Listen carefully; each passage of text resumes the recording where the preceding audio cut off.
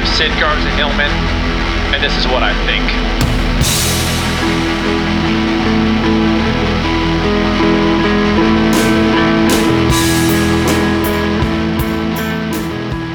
For whatever reason, and I don't know, and I'm not going to get into it psychologically, but over the last couple months, I've been asked to be on quite a few podcasts, and it's been really nice to be interviewed and have conversations with people. I had 2 back-to-back this morning. Kind of busy, right? Got up, a little run for an hour, and then I get double interviewed, and one of them was Doug Hay from No Meat Athlete. So that's like I feel guilty about how pleasurable that was. A couple weeks ago, I got interviewed by a guy, and then the beauty of podcasting, one of the great things is you can be anywhere in the world. And so I said, at the end, at some point, I go, where are you? He goes, frickin' Romania. He didn't say frickin'. That was an embellishment on my part. He goes, Romania. I go, Romania, right? Isn't that where, is Romania, that's where Dracula comes from? Romania? Or no, that's Transylvania. And that, well, Transylvania. Is it not PC to say Transylvania anymore? This is because there's things, right? Transylvania. That's probably a bad word now. I gotta check with the PC police on that one, everybody. Anyway, so busy day. As an aside, and this is totally something that I don't even know why I'm mentioning on my podcast, but Doug Hay, who's become a good friend of mine, let's face it. Matt Fraser, Doug Hay, the No Meat Athlete guys. You know, if you know me, you know I love those guys, and I worked with them on Health Made Simple for a while, and now they're doing some other program. But anyways, they're buddies of mine. Doug is running for alderman of his town in North Carolina called Black Mountain, and he didn't know that I knew, but it was like in the tagline of his email signature thing. So it said like Doug Hay for alderman or something. I was like, what is this? And so I clicked on it. He's running for alderman. Now, if you go, yeah, that's cool, then you know more than I do because I don't know what an alderman does. I just know that he's trying to become one. So I donated money to his campaign, $25. And I emailed him. I said, Doug, I've sent $25 for your campaign for alderman because, frankly, I'm freaking sick and tired of the existing aldermen. They're not doing their jobs, and they're a bunch of bastards across the country in your town that I don't live in. Here's the good and bad of sometimes going off the rails in this podcast. I had a subject for this week, and it was set, and I had notes on it. I had bullet points on it. I was about ready to go. Just on a lark, I thought, well, let me listen to the last episode, and I'll do that on occasion because I want to keep, I critique myself. What works, what doesn't work. I'll listen to most episodes. Not all, though, but this one I did. So I listened to episode 101, and I said, okay, let me go back and listen to that.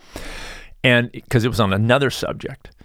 And lo and behold, I talked about the very subject I was going to talk about today in that episode and had zero memory of doing so. I mean, I went back and listened to it, and I'm like, okay, reviewing it for normal, just for critiquing. And all of a sudden, I launch into this left turn about cultural appropriation, and I have no remember, I mean, to this day, like it's like somebody like AI, artificial intelligence, like mocked my voice and did like a whole sub podcast episode within that episode and nobody told me. And so I'm listening to him, I'm like, well, that's good news for me to know because otherwise I would have done this podcast and you guys would have gone, he just talked about the same exact stuff last week. This is crazy. He's losing his mind. And the fact is, I may be losing my mind. I just found out about this, luckily, so I didn't repeat myself, but I'm still losing my mind. So I'm not doing that episode on that, so you can't make me.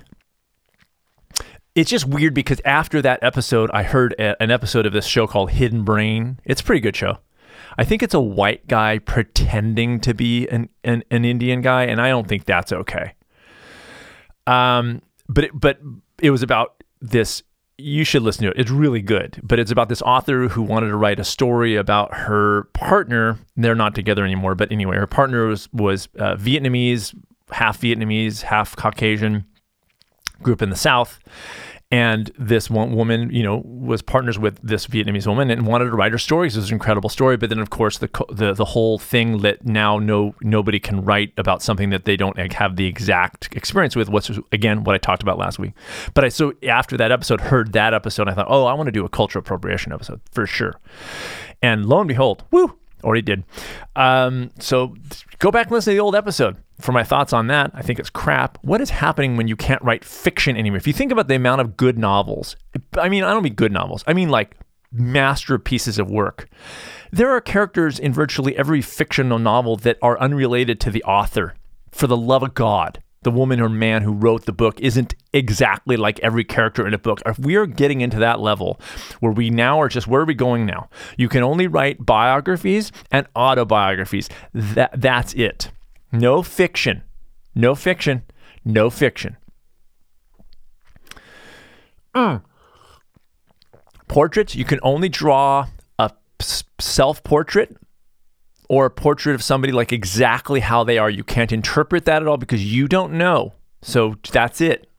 You have to write. You do exactly what they look like, exactly like in fact, you could just take pictures. That's all you can do. No more painting or drawing. No more interpretation. No more your take on something, because you don't get to have a take on anything because you're not exactly that person. So you can't do that anymore. Thank you, everybody who Patreons me and supports me and reviews the podcast, tells a friend about it. Thank you for doing that. I'm going to break my own rule for a second because this is exciting, and I know I don't generally do announcements, so I'm going to make this like super duper quick. But Small Steppers is, I have busting my ass, almost literally busted my ass over the last couple of months for a big relaunch of Small Step. I was like, you know what? I'm doing this for real now. So I had the site completely redesigned. I hired a marketing team. I've got like a 6-part free video series coming out about Small Steppers. So it's starting September 7th. If you're listening to this, 2020, it's a group launch. It's freaking awesome. The best thing you can do right now is just go to smallsteppers.com. Okay. And put your name and email on this early bird list. You'll get an announcement when the course opens before it goes public. And you'll get access to the 6-part video series. Okay, so that's my sell right there. I just want to make money. I'll be very clear about this. I love this program, and it's been super successful. People love it, but I want it to be a larger part of my income stream. Is that crazy? No, it's not crazy. I want to actually get paid for the work I do. I know it's nuts, right? Isn't it? It's a great program. I wouldn't do it if I don't want to make money at any cost. I just want to do the things that are most important to me. Okay. I work at the Stanford Inn Resort. Love that job. Small Steppers, this podcast, and my vlog. I don't make any money off. So it's what it is. But it's super cool and very exciting and completely redone, like brand new everything. It's in a new platform. It's new, the whole deal. There's a Slack group, the whole deal. So anyway, smallsteppers.com. Just go there, put your name in there, and you're not locked in anything, okay? You just get access to stuff, and you can sign up if you want. Good Lord. That was like 30 seconds, right? This episode is entitled, I want to talk about entitlement. And what I mean by that is, look, I'm going to sound like an old guy sometimes where I go, yeah, kids today, they're so entitled, but they freaking are. I'm joking. It's a generalization I can't make in good conscience, but I will but I will say that there are, in my experience managing, staff like I do or whatever, but like people who go like, how come I want to raise? I go, why? Because I want to raise. Like you want to raise because you just want to raise. So you're not going to try to sell me on anything. Like you've been doing a great job. Nothing. That doesn't. You're just entitled to. I should get a raise because it's that time for me. That's neither here nor there. Entitlement is an interesting thing, and it's definitely something I have battled with, I would say. And here's what I mean. It is a dangerous and potentially one of the bigger lies that is foisted on people when somebody says, if you just work hard, you can get everything that you want. I think that is bullshit. And I think it's a bad message. I think it's saying, here's a known recipe for success. And then there's this other side of it, which is that if you do work your ass off and don't get that, you think, maybe I didn't work hard enough, and maybe you did work hard enough, and maybe the outcome is not guaranteed in anything. And I think when you set up somebody to expect and that they are entitled to an outcome because they have put something in that they've been told, if you do this thing, you'll get this thing 100% of times, I think is very damaging. it's a tough call because you want to instill possibility in yourself. You want to think, I'm doing this. Am I completely wasting my time? Like, there's got to be we have to have hope that there's a payoff. In other words, otherwise it's like, why would I work hard if it may not happen? But here's I'll tell you my take on it in a second. I definitely had this experience with music because when I was playing, full time, and by full time, I mean, that's the time. I'm actually referring to the time, not the income. Like, we would make money a little bit and then it would just go right back into albums, as I've talked about before. So I never was living off music, ever, not once. Never did I support myself on music. Okay. In fact, the opposite of that. I've spent way more on albums and things like that than I ever made in income. So it was a money losing endeavor. Okay. But there was a certain thing, like messaging, especially in Los Angeles, which is like, if you just bust your ass and gig and do this thing, you're going to get this thing. Podcasting, perfect example. If consistency of the podcast, consistency of the blog, then it's going to be this, you're going to get this much, it's going to grow. And you have this, okay, well, I'm going to follow the rules. I'm going to do what everybody recommends. And therefore I'm entitled to the payoff of that. And in many ways, none of that kind of happened. I mean, my following has grown over the years, but that's not just because of doing a podcast every week. It's because of everything else, books and everything else, right? And I'm going to get to that in a second, but success is multivariant, and I think it's very hard to say that if you do this one thing in this one area, you're not only going to get the payoff, but you should expect it. And I think I want to keep hope alive, but at the same time, I think the whole package is misguided. So again, more on that in a second. I'm going to rip off a buddy of mine. Her name is Justine. She does yoga. And my wife takes yoga class from her, now virtual. But she said, my wife goes, and it's so funny because I've been talking about recently in this podcast how to make the goal obsolete. If you guys have listened to multiple episodes, within the last, I don't even know what, 5-10 episodes, I mentioned try to make the goal obsolete. And I do talk about that in my new book. Now, I may have talked about it in multiple podcasts because I forget apparently what I've talked about in each podcast. So this could be an exact replica of last week's, and I have no idea. But she was saying that you're entitled to the action, but not the fruits of that action. And I was like, that's freaking great. So here's what I think what people are entitled to is working hard. You are entitled to certain actions in your life, not all, because sometimes we're busted around and people make us do things we don't want to do. But let's just say, personally, we're entitled to working hard. But it's illogical to think, well, then I'm entitled to the fruits of that happening. And again, I think that's a bad message. And also, I think it's putting happiness in the wrong place, which is in the fruits of your labor rather than in the labor itself. So the reason I can, in all good self-honesty, look back at my music career and be totally happy with the success I achieved is because not of any real success I achieved, because I didn't achieve much success, because I did the things that I did, because I worked my ass off. And I was gonna kind of relate it to this thing that I hear now and then. I go, this marathoner had a heart attack and he was doing everything right. She had this thing and she was doing everything right. He puts on weight. He's heavy. I don't know why. He does everything right.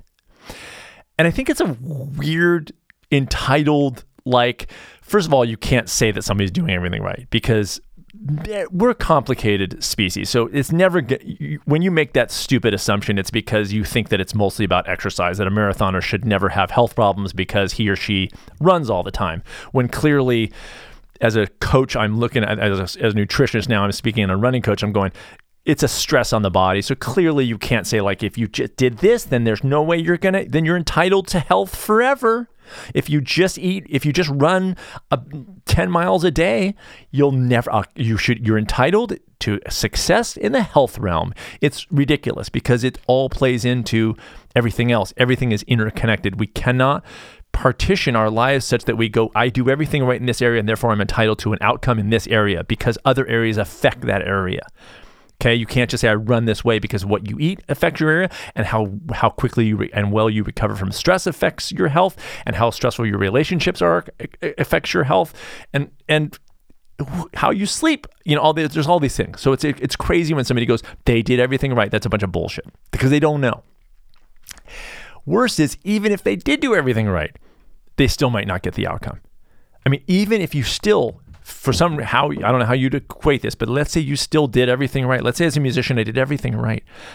It doesn't mean that people are going to dig my songs enough. It doesn't mean I'm going to get the lucky break that is part of what happens when some people just get lucky breaks. They just in a right place at the right freaking time.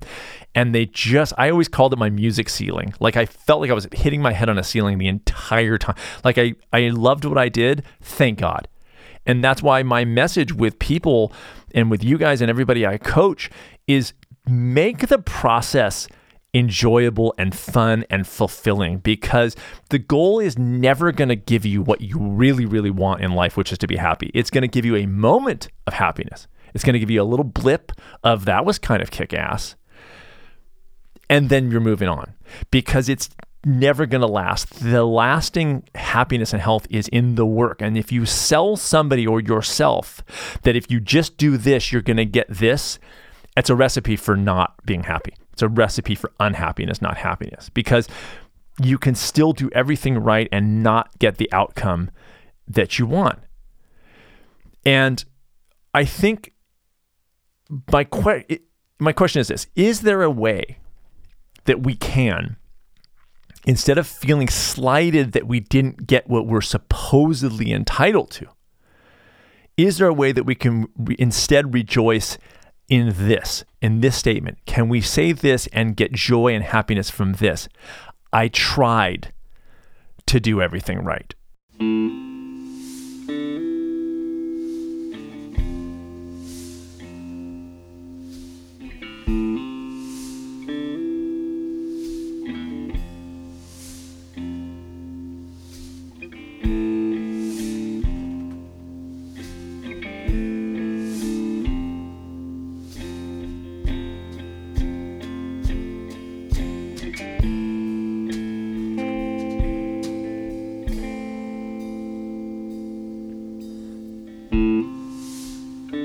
I looked up to see you there.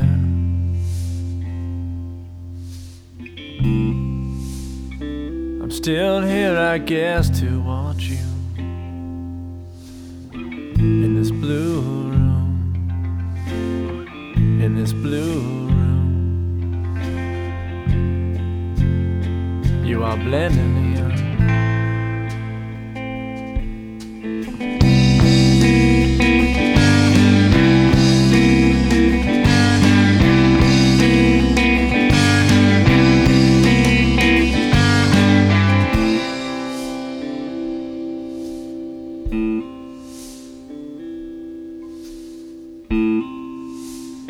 The smoke is thick and stale.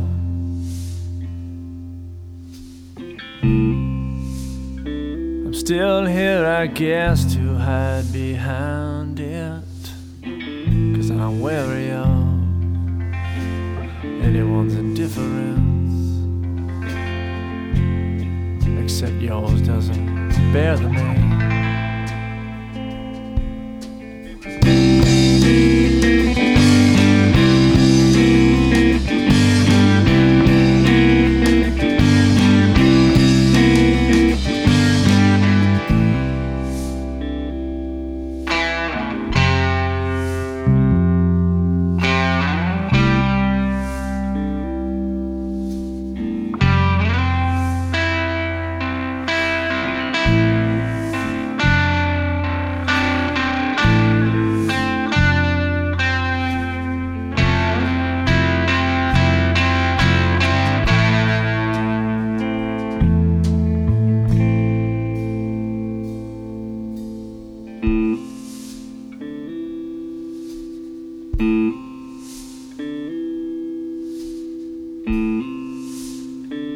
You are looking down.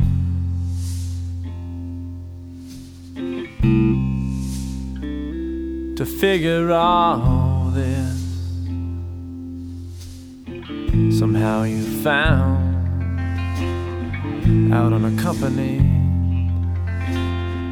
You are finding out unaccompanied.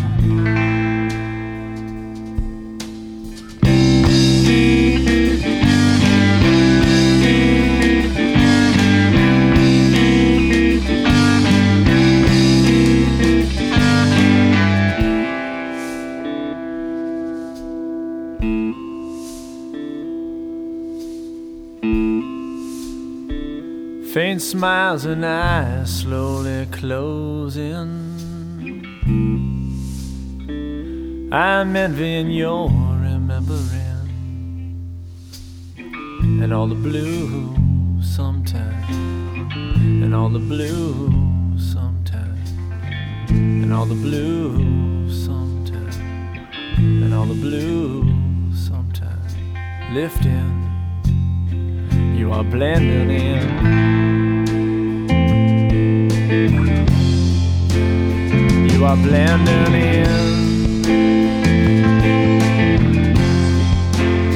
You are blending